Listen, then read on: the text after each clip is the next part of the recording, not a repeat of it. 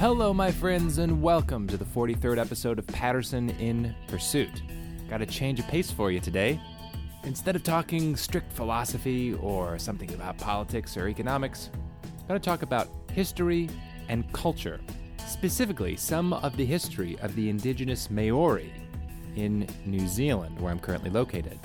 In the States, we have this very elementary idea that all Indigenous people across the globe are all the same, and they're all Pocahontas. But obviously, this is a very crude way of thinking about the world and thinking about history.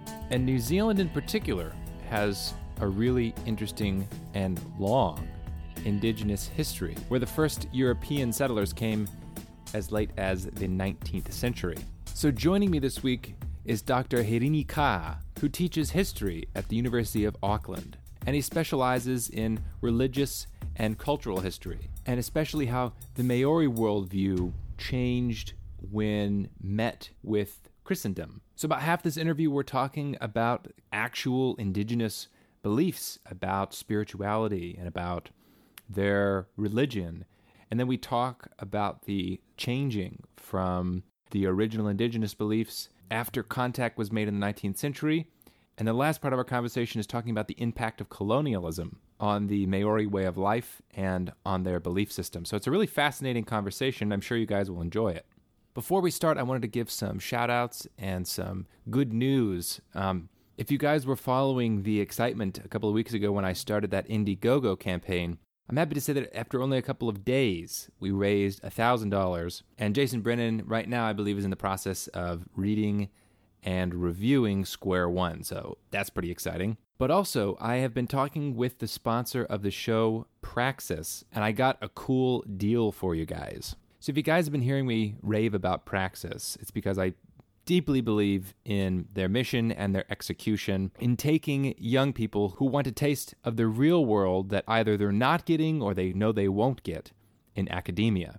The company's been around for a few years, and they take people, place them straight into paid apprenticeships, and get them actual training. And what's great is that they've hooked up listeners of this show. So occasionally I'll get an email from somebody or a Facebook message, somebody saying, hey, I'm interested in Praxis. Could you tell me more? I heard you talk about it on the podcast. But now you don't have to take my word for it. You can listen to a free module from their bootcamp curriculum. It's called The Value Creation Mindset. And you can get it for free by going to steve-patterson.com/praxis. That's Praxis. That'll take you to their page where you sign up with your name and email. And you can listen to the kind of training and prepping for that entrepreneurial mindset that you get in the Praxis program.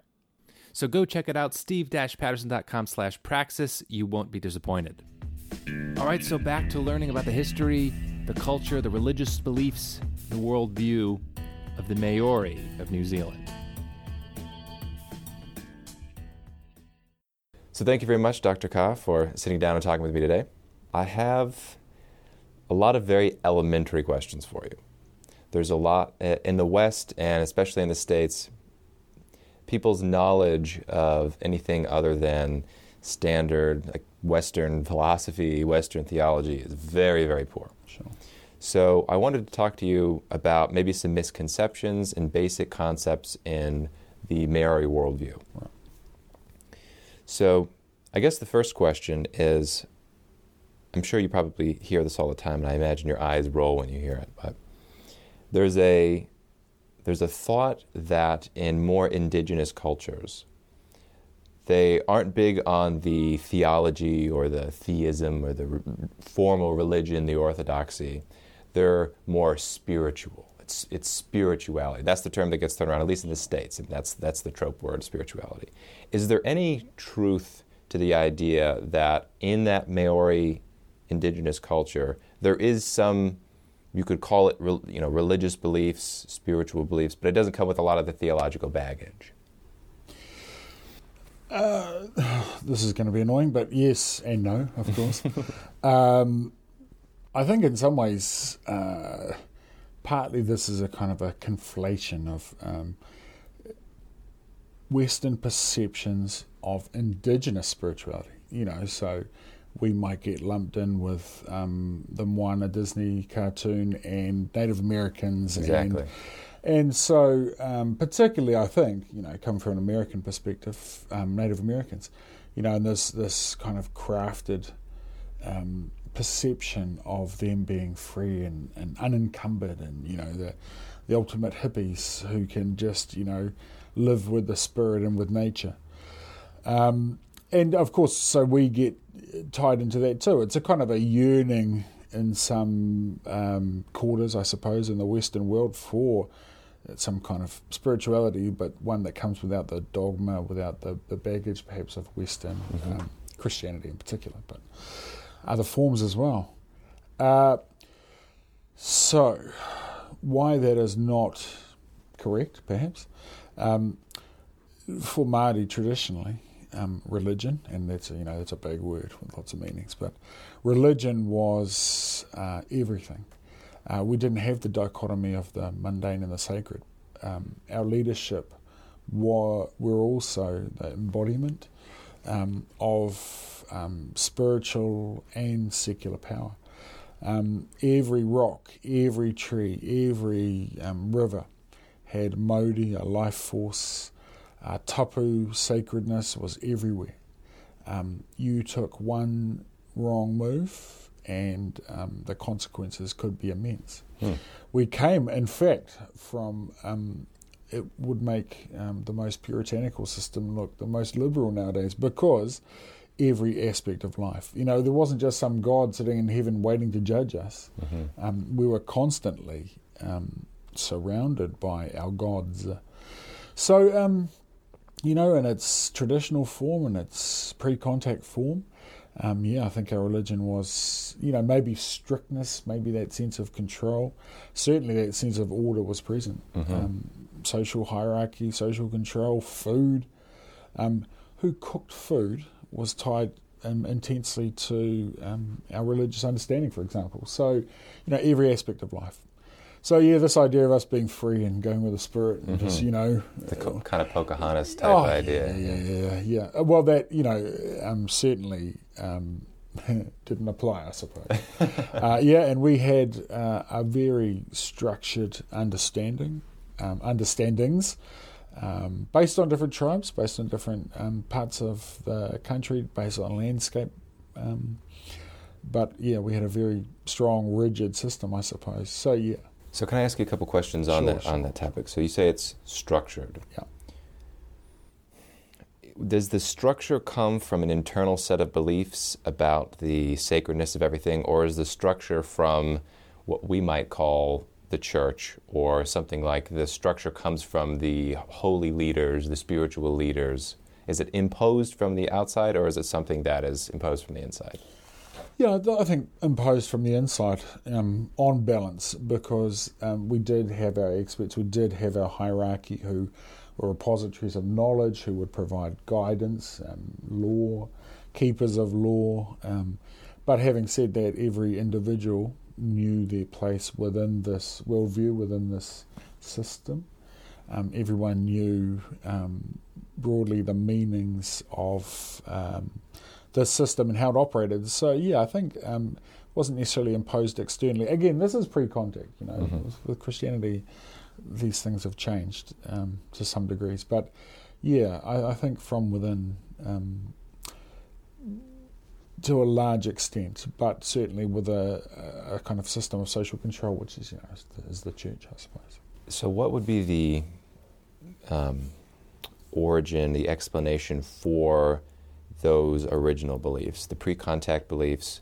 Is there, so in Christianity and in Judaism, you have Moses was on high, received words from God. Is there a similar type of story, or is this more of like an emergent set of beliefs that came from interacting with the world?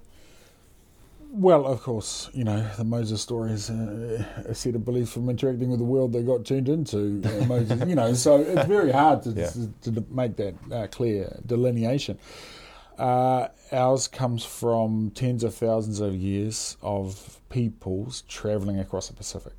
So the latest research is we come from China, southeastern China. There are parts, and then we travelled across the Melanesia, across Polynesia, and ended up here. There are parts of the Philippines, for example, where their traditional language, parts of Taiwan, parts of China where their language, their culture is very similar to ours. Their understandings of land, the word for land is almost identical. So, it's experiential, right? It was us travelling across the water. It's us going across those vast open seas in a small canoe with a reasonably basic sail, and needing to be able to read the signs, the stars, the winds, the currents, the birds, and finding theology in that, just as the Old Testament tribes, found their meaning walking through on their journeys, and their mountains had meaning, and our mountains have meaning. And so we found it, but we do tend to have our Moses characters through our ancestors. So we are, I suppose you could describe it as an ancestor worshipping people. Our ancestors provide the model for us, provided the template, the behaviour, the language. Maui, the demigod, who The Rock plays in the Moana cartoon, for example, is a very common ancestor deity across. And again, not going to that Greek kind of idea where we're separating them. They were both our ancestor and our deity. Maui, and then a range of ancestors. So I'm descended directly from Maui, for example, through a range of ancestors, through tribal ancestors. Their behaviours, their stories, their patterns help to shape our understandings, our spirituality, give us our guide. So, in terms of how we might rationally understand some of those beliefs, when you say, there was some spirit in everything, every single rock, can you unpack that for me and what exactly that means? What, for example, would be like an essential distinction between the force that's in a rock and that which is in a human being? Right. If any. Yeah, if any, because, to some extent, again, it can be hard to quantify. I think we have different, perhaps, typologies. But, so Modi is a word that refers to life force or essence. So every living, and rocks, stones, some things that aren't scientifically living, can have Modi, can have this life force, this essence. This can be affected by human behaviour. This can be changed by, say, ancestor practices.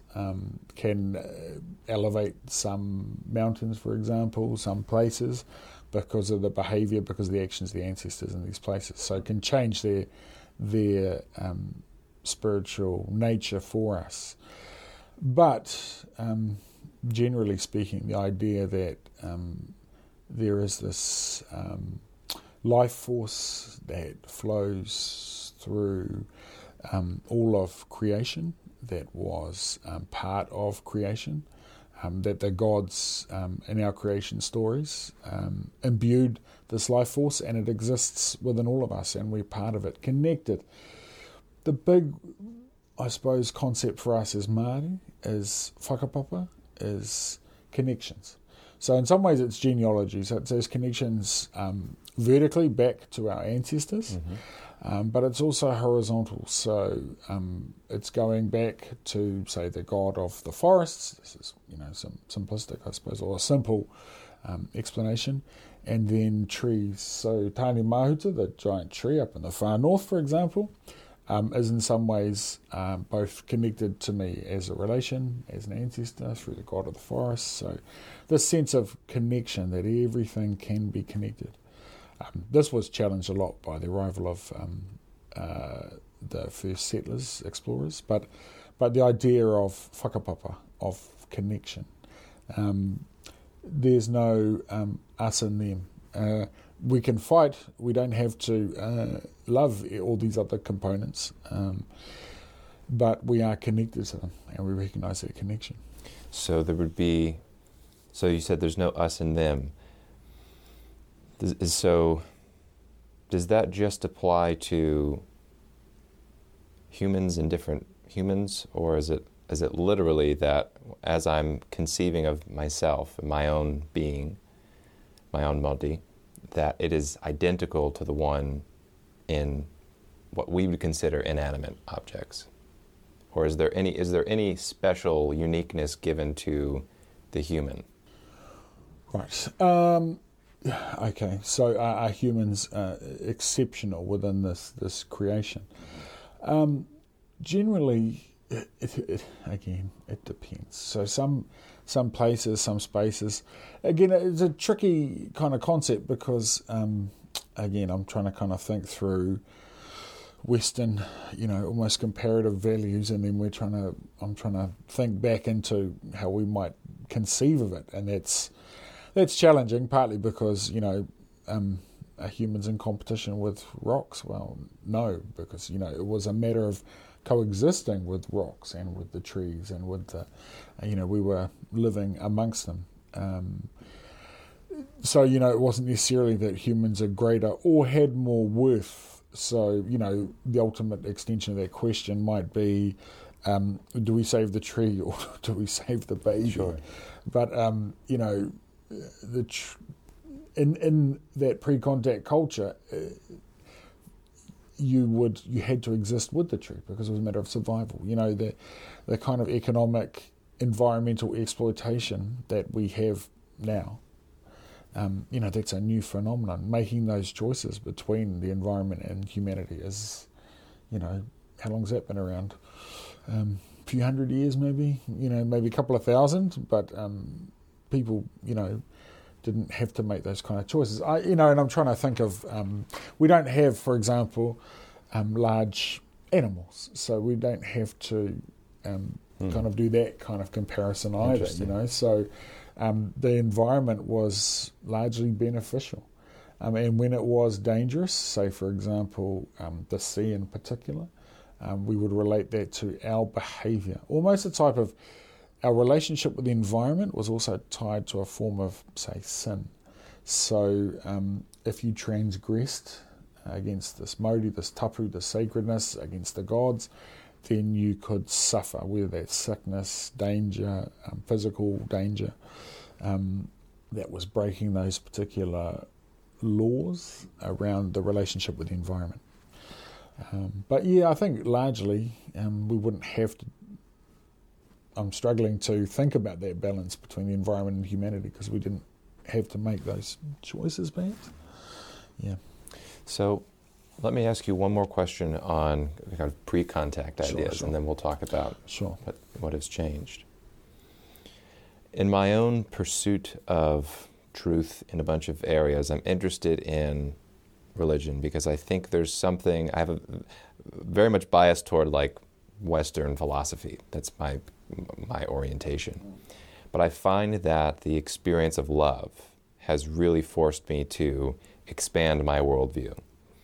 And I'm persuaded by some of the ideas in Christianity and some ideas in love is something that's talked about in almost every religion.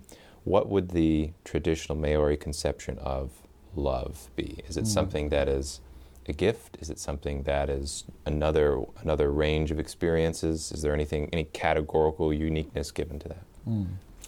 Well, and again, we're polluted by the kind of genius reconception of love with Christianity, for example. So, it's that self-sacrificing love that, well, of course that was us.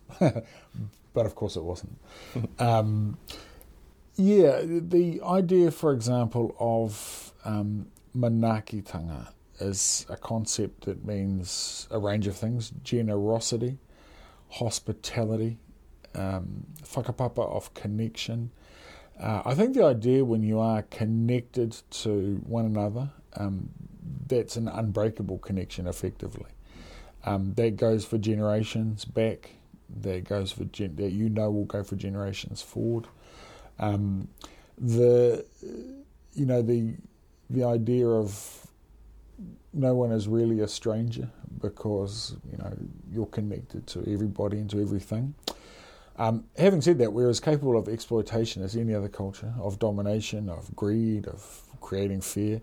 We ate one another, which is kind of the ultimate form of diminution of your opponent. We ate one another not for protein, but to minimise the mana, the authority, the integrity, the leadership perhaps of your enemy. So we really knew how to take it. So we knew how to act without love as well. Mm-hmm. We weren't the free-flowing, love everybody. Having said that, if it was your own people and you had,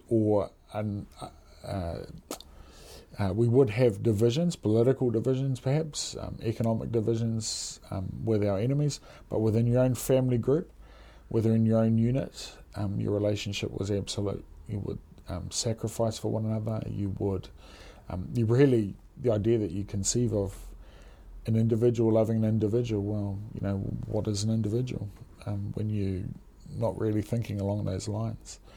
I just want to be me. Well, that wasn't really a very common thought, I think, because of the way we lived, because we were living very different from today.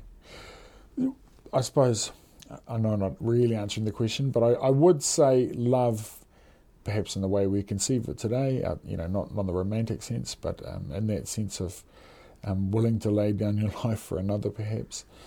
We certainly had that conception. And it was built into our culture. But we also had the opposite of love. We were just as capable of anyone else of that as well. So when you're talking there about the conception or lack of conception of self, I think that's what a lot of people romanticize. They love that idea. Of it's not self-sacrifice. It's almost like self-diminution. That there's the elevation of the community giving to the community, not even conceiving yourself as something separate from the community. That's something that's very hard for me to wrap my head around, because my experience is so extremely focused from my perspective, from the self perspective. So in that mindset, do you think that, like in daily life, there was a substantial difference in the conscious experience of the Maori, who's not conceiving necessarily of himself as rigidly as we are? Do you think that was like literally a different way of experiencing life when you see yourself as connected to part of a group or a community?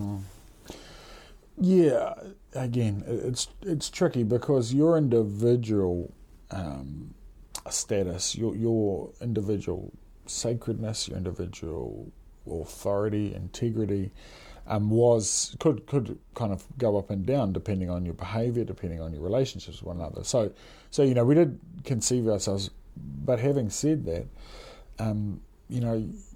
your goals were effectively, not subsumed, but came from others.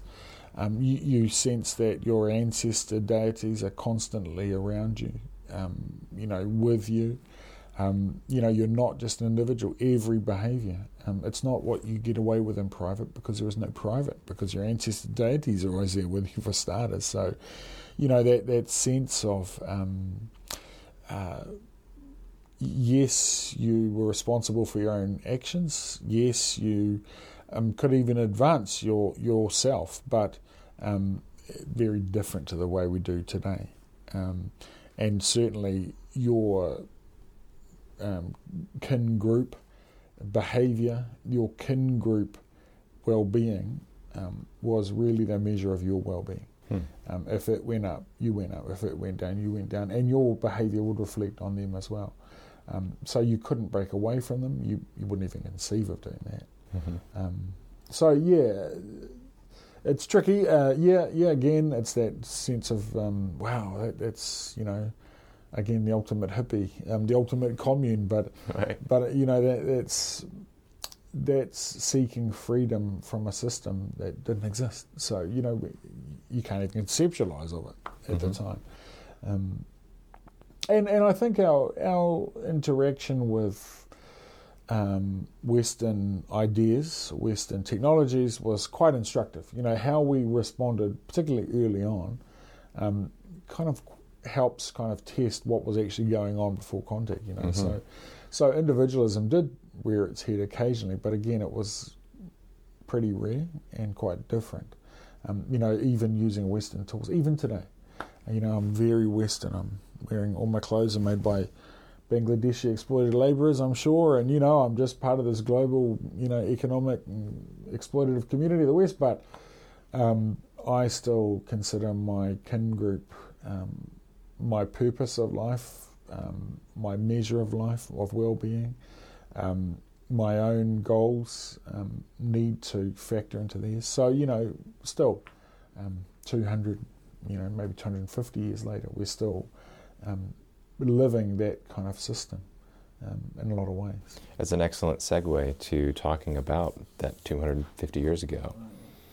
So maybe just a little bit of the history of, when the settlers came, that initial interaction, the exchange of cultural information, economic information, contact between two radically different civilizations, how that happened, when it happened, and maybe some of the worldview changes that followed from that, because a big part of this is Christianity.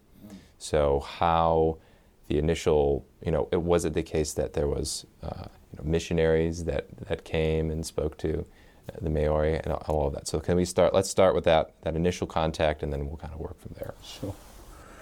Sure. So one thing to, introduce that is that we are a very tribal people. I talk about kin group. We are Māori, that's our collective name, but we didn't call ourselves that, because we didn't need a collective name, of course. Māori just essentially means normal. We're the normal. Everyone else is strange. So by tribal kin groups, experiences were quite different. That's just something to kind of remember. There's no one Indigenous experience, there's no Māori. So I kind of speak from my own tribal experience as well, which is, again, quite different from some others.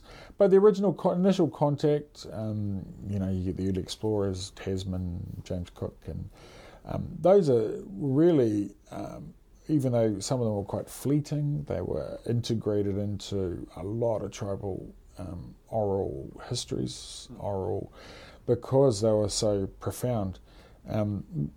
We were connected to everything until this new thing came sailing around the corner. Suddenly our worldview, which was connection, struggled. What are these things? Some attempts were made to reconcile them, but they were just so different. That was, an immediate challenge. It'll be when the aliens arrive here. How are we going to respond? I think. Right. One's already in the White House today, but I think not today, tomorrow. Right. Oh, thank God for the deadline. But how are we going to respond? Just that complete, in some ways, need to grapple. As I said, though, we no culture is static. We weren't, created then locked in stone. We sailed across the vast oceans, across tens of thousands of years to get here. So we've been constantly evolving and adapting. When we got here, we ate all the moa, for example, all the giant flightless birds. We ate all the low-hanging fruit. We had to pretty much re-pitch our civilization after that. So we'd been through this process. A lot of our iwi, a lot of our tribes have these kind of stories of massive cultural shift built into them. To deal with change, whether it's climate change, which is part of our story, on the small scale. So, while it was earth-shattering, we were capable of change as well. We were adaptive. We were innovative, as much as any people need to be. Humans are humans. We're just good at survival as well. So, we didn't just sit there and go, let's give up then. And also. A lot of the aspects of this other culture, while radically different in a lot of respects, also brought a lot of similarities. But often in ways they didn't quite understand. So the missionaries, the classic, what are they? missionaries are like dirt. They're impossible to miss, and just they're just the easy targets for. Missionaries were the first permanent settlement in this country was 1814. It was a missionary settlement, came out from Australia. There'd been a long history, though, of Māori travelling to Australia and to England and around the world, to America. Before that, as soon as we could, we raced out around the world. Find what it was, some horrible experiences, some amazing experiences. But so technology was huge. The arrival of metal. We're a stone culture. The arrival, metal was huge. Weapons, of course, were fantastic for people who like to fight. But the biggest change, of course, was ideas. Economic ideas alone were radical. The idea that you could sell things, that permanently. We had an economic system based on exchange, reciprocity, effectively. There was a commercial in some respects, but it was also spiritual, effectively. Again, we didn't separate. So you went into a commercial transaction. There was a form of mana, of spiritual interaction in that as well. So, the idea that you could do cold hard cash exchange, wow, there's something for starters. Christianity, though, was kind of brilliant, because at its heart, Christianity was the Jewish culture and story, and a people who had their God, their intimate God, travelling with them. In the First Testament, but of course, the New Testament's just the First Testament. It's coming from the First Testament. Those ancestor stories are coming to life again in Jesus. So, and being retold by this new rabbi. So, those relationships with their gods, those relationships with the land, those relationships with their sacred mountains. Wow. Hey, what's the problem? We got all that. We get that. Of course we get that. We don't know what the hell these missionaries are talking about. We'll just ignore their stuff. Here, you guys just reading it all wrong. Thanks. This was actually pretty common around the country because of literacy, right, was a huge technology that incorporated both technological change and idea change. Literacy was a transmission of ideas, so it was amazing. We had our own literacy. We had this amazing oral tradition. We had carvings. We had the landscape, but literacy took it up a whole level, as it did for Europe in the 15th, 16th century. So. And of course, the first literacy was were these stories, were the Gospels, was these stories from these other iwi across the world, but we could really relate to them. They're disseminated. The scale was spectacular. Tens of thousands of Bibles, of Anglican prayer books being disseminated around the country. Literacy rates were spectacular. People who lived in the spiritual landscape didn't require much prompting to embrace, the spirituality of those who arrived here, and adapt it and rethink it. We had our own theologians. They take a look at these writings. They're like, okay, we'll think our way through this. There are 12 missionaries. They're not like, now you people, here's what you got to do. They were living in fear up in the north, watching us eat one another. They weren't going to they didn't even get around the country much to start off with. The process of the transmission of Christianity was Māori driven. The process of interpretation was Māori driven. So you've got in the kind of 1840s, late 1830s, you've got a dozen, white missionaries. You've got 400 Māori evangelists around the country who'd learnt basic literacy, who'd learnt the scripture from these missionaries and from one another, then took off back to their own people and shared this message. So the transmission, it's not what we think. It wasn't missionaries telling everyone what to do. Right. It was that engagement of ideas, that interpretation of ideas amongst Māori, by Māori. My own tribal story explicitly rejects white missionary involvement, almost to the point of, I don't think it was quite that extensive, but because the point was we made our own choices around it. And we reconciled our pre-contact culture with Christianity on our own terms. So we decided that the practice of eating one another was not a good practice. It's quite rational thinking. It's like, but we needed these new ideas to kind of make that breakthrough. The idea of endless reciprocity that turned into endless warfare. So your ancestor ate my ancestor. We're gonna live this out forever, and because of our amazing old traditions, we're never going to forget it. The idea of Christian forgiveness could break that cycle, but we would apply it. Thanks, those kind of ideas. So it was a spectacular intellectual development by the various tribes in different ways at different times. It had different results, but still spectacular nonetheless. And often, I think the irony was the missionaries who brought the ideas didn't quite always understand the ideas.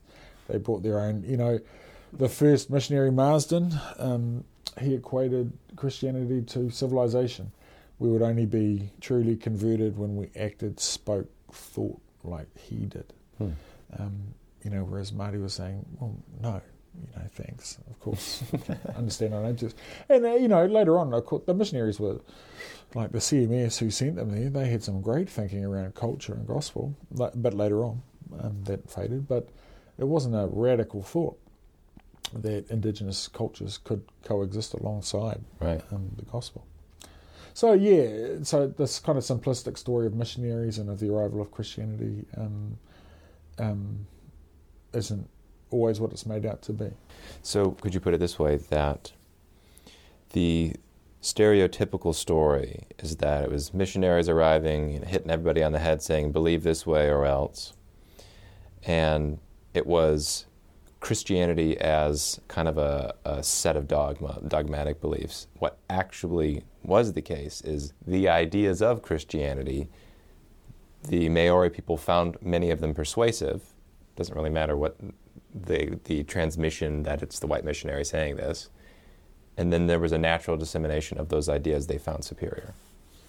Absolutely. And I think, as you talked about before, the central idea of love, for example, very powerful, as we've seen throughout history. Transformative, transcendent, enabled us. Now this is a slightly radical, even subversive idea. And in the context of colonization, see, we haven't yet kind of talked about colonization, about all the bad side. So it's tricky saying this, but Christian love, in some respects, enabled us to fulfill our beautiful culture. So, they travelled across the Pacific, these beautiful ideas of fun, of family, of our relationship, of interconnection.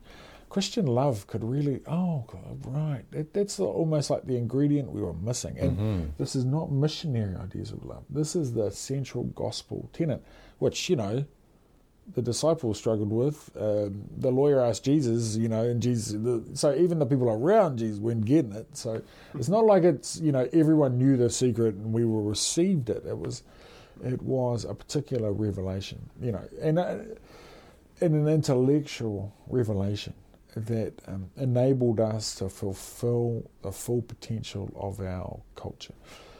Because until then, that endless warfare. Look, we were 90% of the time, 95% of the time, we were fishing and growing kumara, sweet potato, and getting on with life, and we had fun and we had relationships, and we had but we also had this side to our culture that was essentially vengeance was dominant, and it enabled us to remove that. It's complicated. There are other sides. There's English, Pax Britannia, English law. There's a whole bunch of other things that also enforce the type of peace on us.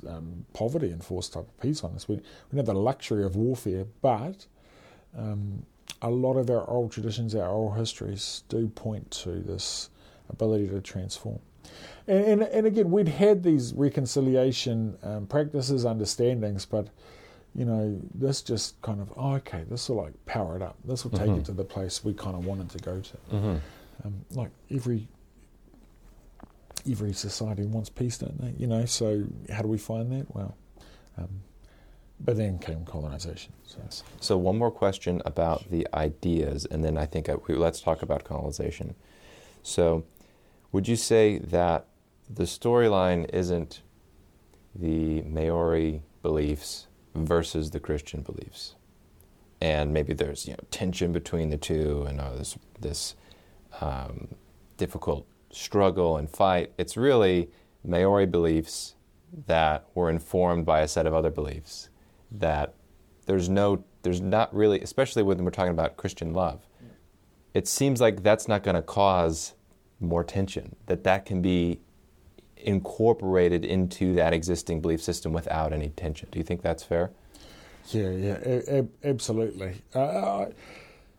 And Christian love that was also wrapped with, Christian love's present throughout the First Testament. It's just, people kind of look past it to all the fun stories. And, Jesus didn't just pluck this out of thin air, right? He's distilling their story. He's finding the best of their culture.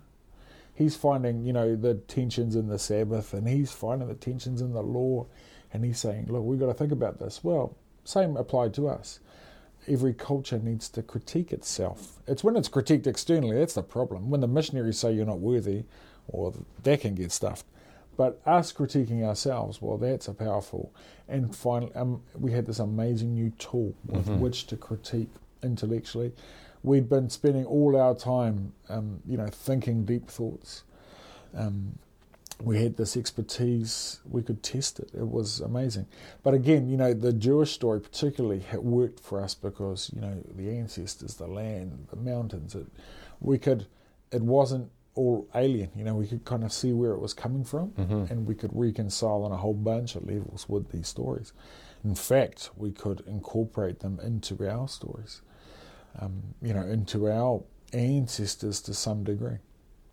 I got to say, we might go there a bit later, but this is controversial, I suppose, some of this, my thinking, because at the moment we've been going through for a while, a cultural renaissance, the kind of post-colonial. It's tricky too.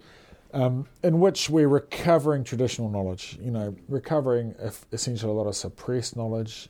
Our language was almost just decimated. It's tricky to say that we self-critiqued in the midst of this kind of revival, renewal, because that implies we weren't perfect. So it's a little bit controversial. Part of this renaissance for Māori is predicated on the idea that we were perfect, and the only problem was the arrival of colonization. The idea that maybe we weren't quite perfect, and some of it was, but then because of course that gets misused by a lot of people, by a lot of dynamics. So I just wanted to kind of it's tricky thinking in some respects, and which is of course why Christianity is so unpopular, because it's tied to colonization as well.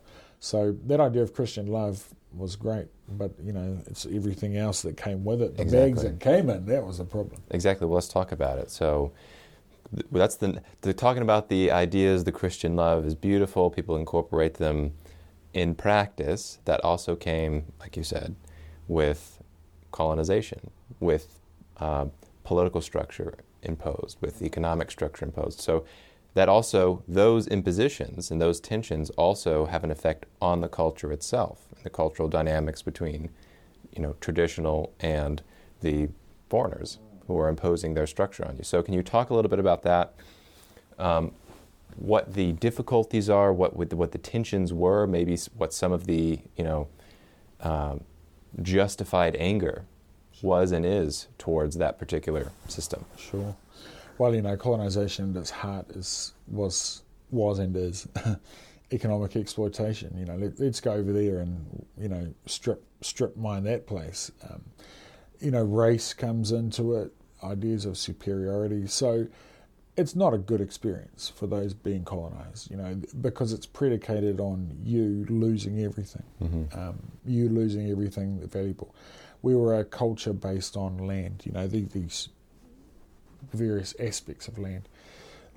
Colonisation here in this country was based on the acquisition of land, which we're going to lose out on, inevitably, because of our technological and demographic disadvantage. So, and Christianity was used by colonisation deliberately as a form of control. Different ways around the world. So in North America, you get the mission schools, which is a very terrible, exploitative. In South America, you get, that's a whole other story. Here you get Christianity being used to make Māori conform as a form of control. The early missionaries were they had their challenges, but they were evangelical. They had, let's say, I wouldn't necessarily question their heart was mostly in the right place. Their mind wasn't always quite in the right place, but later on, very quickly, by the 1860s, particularly with the military conquest of Māori, by 1872 really it was over, the Christianity quickly turned into a vehicle for helping to enforce colonisation. So the church turned itself away from Māori. Māori leadership got co-opted into Christianity as, again, another form of control, of assimilation. Ideas of compliance. The British Empire, the Anglican Church was the flag bearer for the British Empire. It saw its role. It saw the British Empire as basically a gift from God, that its role was to support and uphold. It didn't ever really question the basis of this. And some of the more enlightened theology, some of the brilliant theology, the Treaty of Waitangi, which was really the compact signed between the British Crown and Māori leadership in 1840, was predicated largely, a large underpinning of that was evangelical theology. So the Clapham sect that abolished slavery had a huge input into that treaty. It was an amazing document, but that all wore away pretty quickly in the huge wave of that economic exploitation. Ideas of racial superiority, which don't come up till kind of later in their kind of modern form, later 19th century, but it was just a huge wave. And Māori culture was just not really going to survive that intact, the dismissal of any worth of our ideas, of our relationship with the land. It was left entirely up to us to try and save what we could. Our language was, the schooling system, formally banned effectively. Our language, every aspect of society was made to drive our culture, to eradicate our culture. If not us, often it was us. There were episodes of genocide around the country, in different parts of the country, where Māori were killed, on the spot. So, this is the history that goes alongside, the idea of love. This is why it's so problematic to talk about Christianity and its benefit for us, because it's overwhelmed by this. We went from being able to enjoy, because ownership's complicated for us, able to enjoy 100% of this land. Now we own legally less than 5%.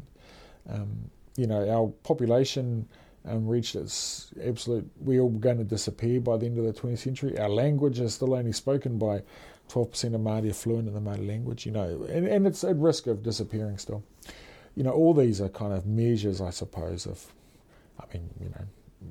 people hopefully shouldn't need much of an introduction to colonisation, but that's the experience here. In the middle of that, again, the Christianity represented by the churches was part and parcel of this experience, of this exploitation. So very hard for us to, consider it objectively. Now, when did things start to change from that kind of active persecution to a more tolerant atmosphere where you don't have, genocide going on. I think we've just been visiting for about a month, but you can see that there's an active effort to try to have that acceptance and reemergence of the traditional culture. When did things start to change? And again, just to be provocative, verging off facetious, maybe it hasn't. Just because Māori are still by far the poorest people in this country, poorest communities. We're by far the worst health, the lowest education, we die younger. If it has turned around, it's hard to measure. We're still... And it's not looking like it's going to get better. We're not relative to other ethnic groups improving our position. Maybe some immigrants are going to do worse than us, but, it's not much of a measure. They're just being exploited more than we are. So, that's one thing, right? It hasn't... Post-colonial's a tricky term because colonisation, does it ever really end? It's just, we'll put the stars and stripes in the corner of our flag instead of the Union Jack now, and maybe the Chinese flag later on, and because that economic exploitation hasn't gone anywhere either. Okay, but there has been a consistent resistance to colonisation. It comes in very different forms. But throughout, from that very early engagement, Māori have constantly said, okay, we'll engage, but here is what we need from this relationship. Here's what's important to us. Here's what we're going to protect with our lives if necessary. Here's the core. Yep, I'll wear Bangladeshi exploited, child-made clothes. Yep, I'll talk your language. Yep, but here's the core that I'm never going to surrender. That has been consistent. So language, for example, what land we could, various aspects of culture have survived. Adaptively, including, the ability for us to always to adapt our culture on our own terms as opposed to what we're told to do or made to do. That's a different process again.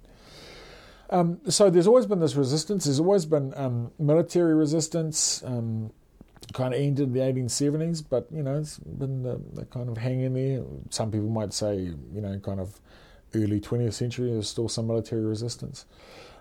Political resistance has been ongoing. Petitions, the Treaty of Waitangi has always been upheld by Māori.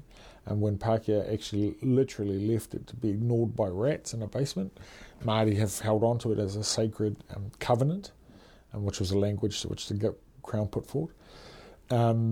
There's always been this constant resistance. Pākehā haven't always even been aware of it, but it's always been there. We lived in our rural areas. After World War II, Māori moved to the cities, very similar to Native American urbanisation. Economic reasons, government policy forced us into the cities. We left our country areas behind. We got a new generation raised in a more radical, this kind of civil rights flow-overs. The protest movements of the 60s in the States affected us here. The intellectual ideas, Frantz Fanon and, all the big thinkers kind of flowed through to us. The post-colonial thinkers gave us a new language. We had new leadership that could challenge white society directly. We had new intellectuals who could think perhaps in a different way. In a new way, kind of often the same old thoughts, the same traditional thoughts, but expressed in a new way. But really, I think 1960s, 70s, the white society became aware of us again. More radical action, particularly we were living in the cities. Places within the academy, so the university became, also either influenced or infected, depending what side of the spectrum you're sitting on, by these ideas. And the history departments were particularly places for new ideas. I'm just, of course, self-promoting there. But it really was. The idea of New Zealand history being retold to Pākehā, European people telling each other, actually, this is what happened in this land and we need to think about it. That led to some quite radical changes. The Pākehā middle class came through this university in particular, these universities, were influenced by these ideas, particularly by these historians, which is a long, boringly patient work.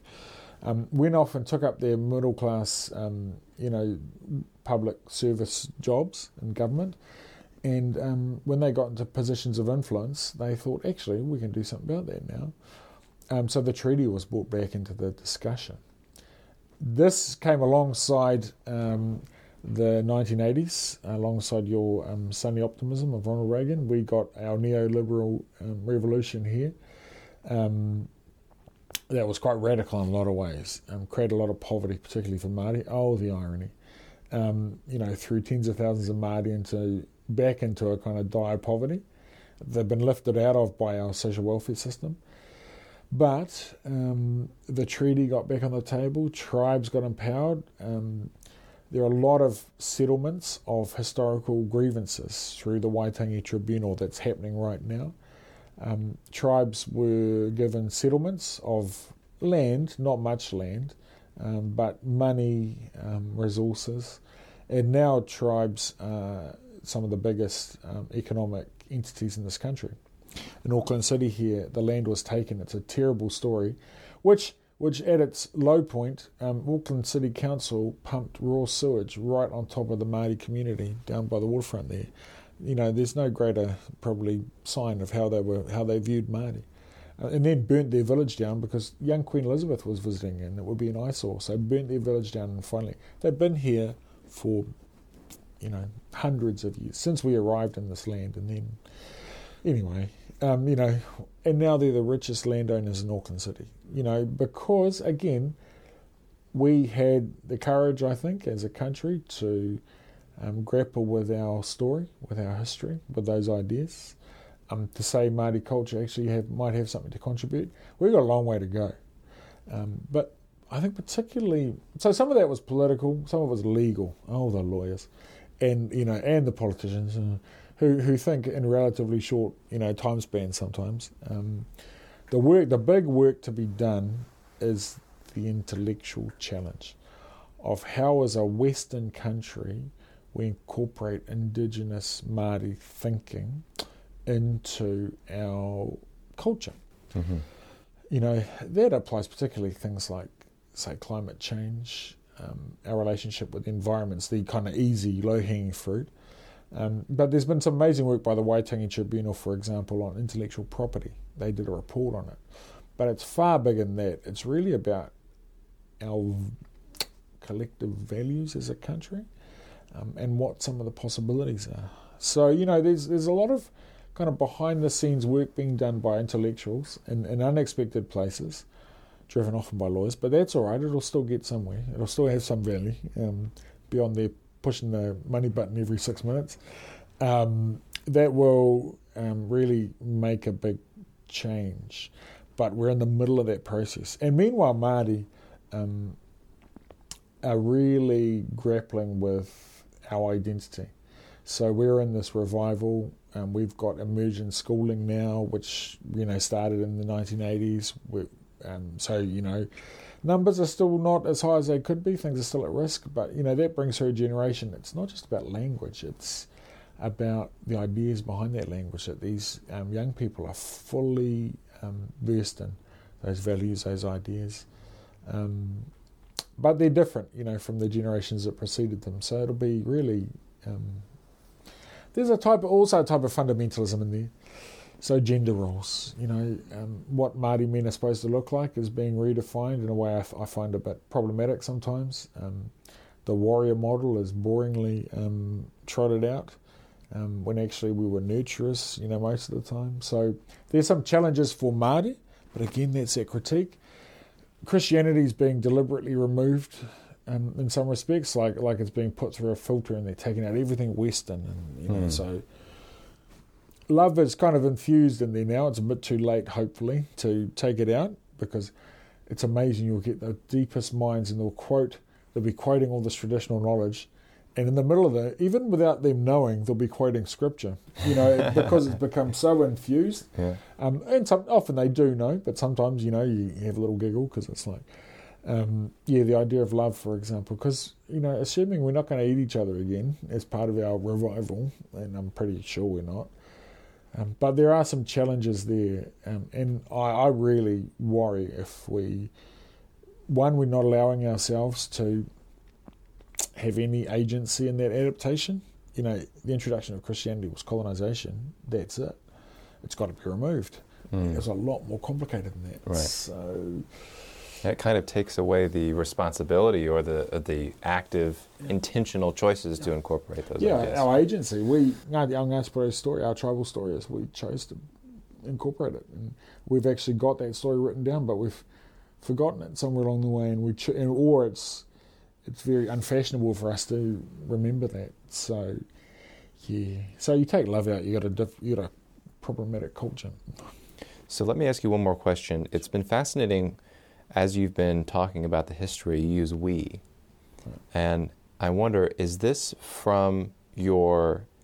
And you've talked about the oral traditions. Is this from the research that you've done? Obviously, you're an academic. You've done a huge amount of writing. Or is this from your experience of the oral tradition when you're talking about a lot of this history? Yeah.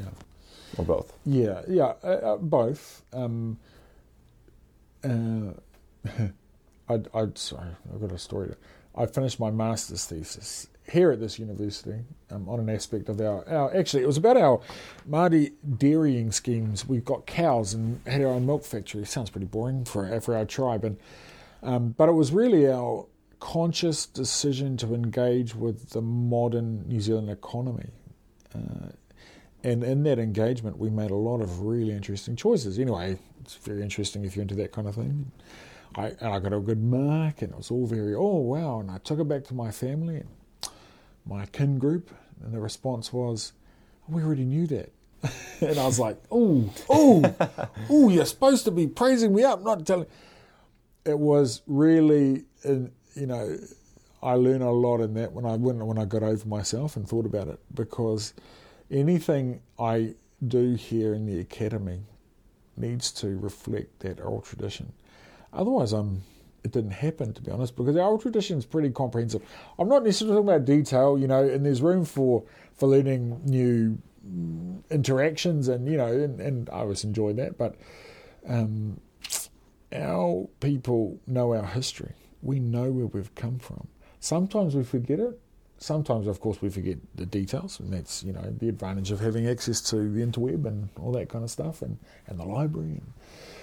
But the ideas, the principles, so I'm an historian, a professional historian. I teach history, but the real repositories of tribal knowledge are my elders who live back in our tribal homeland. They,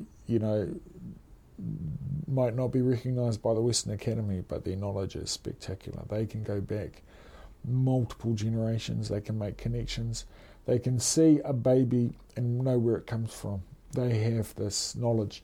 They know these stories. My job is kind of partly to be that bridge to the Western world, to Pākehā here, but now, of course, to a global society, because I think we have something to contribute, something valuable. I think we have something to influence. And when I'm teaching white middle-class kids here at the university, and sometimes wondering why, to be honest, I remind myself, because that's how we can advance as a people, by influencing those levers in the society and around the world, because it's all connected now, of course. But also, I can engage with other tribes and with the majority of our people who aren't living back in our tribal lands, who don't have our language. I can share with them as well, in a different way that I might share from the white middle class kids. I'm saying that as like a bad thing. It's nothing wrong with being white middle class. Inherently, right? It's just do that. So but it's we. I'm only on the tiniest margins of our tribal knowledge, with a particular role, which is that kind of bridge, connection. I would say interpreter, but it doesn't need interpretation. It stands on its own merits. But yeah, it's also vulnerable knowledge. So I do have, even in here, a lot of that traditional knowledge, because I'm just in the fortuitous position of being able to maintain it and retain it, because we're very poor communities. We have poor health. We die young, like I was saying. So it kind of falls to me in that way. But there are others who are much better at this than me. They just don't need to engage in this way.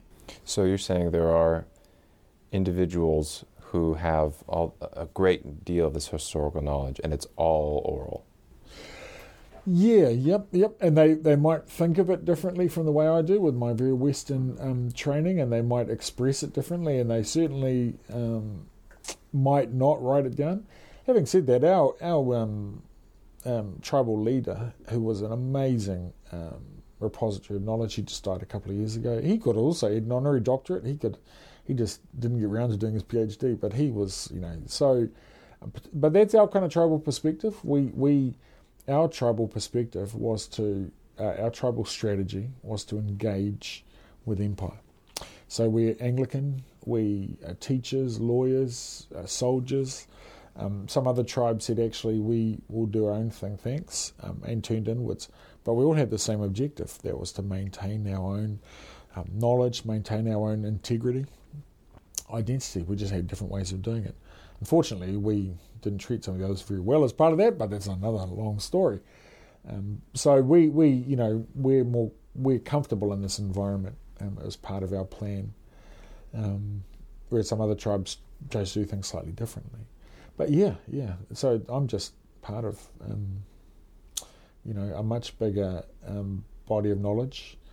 It's not formal necessarily, but everyone in our tribe knows who to go to. Mm-hmm. And I know my ranking. Hey, I could be some kind of distinguished professor and written lots of books, and I'll still be boy because that's my place. And because it's we. As long as I do my job, I'll be comfortable. I'm basically white, middle class. I kind of get the cushy job. I get well paid. It's like. Some of them are, struggling to survive, to be honest. So I'm not exactly doing it hard, but I know they are certainly my seniors in terms of our tribal knowledge and understandings. And I try and learn from them as much as I can. That's an awesome note to end on. I really appreciate the conversation. Thank you. Thanks. It's been great. All right, that was my conversation with Dr. Hirini Ka. I hope you guys enjoyed it. I learned a lot. I'm sure you guys did. If you found this conversation valuable, you can help out the show by leaving a rating and a review on iTunes or Stitcher. Thanks, guys. I'll talk to you next week.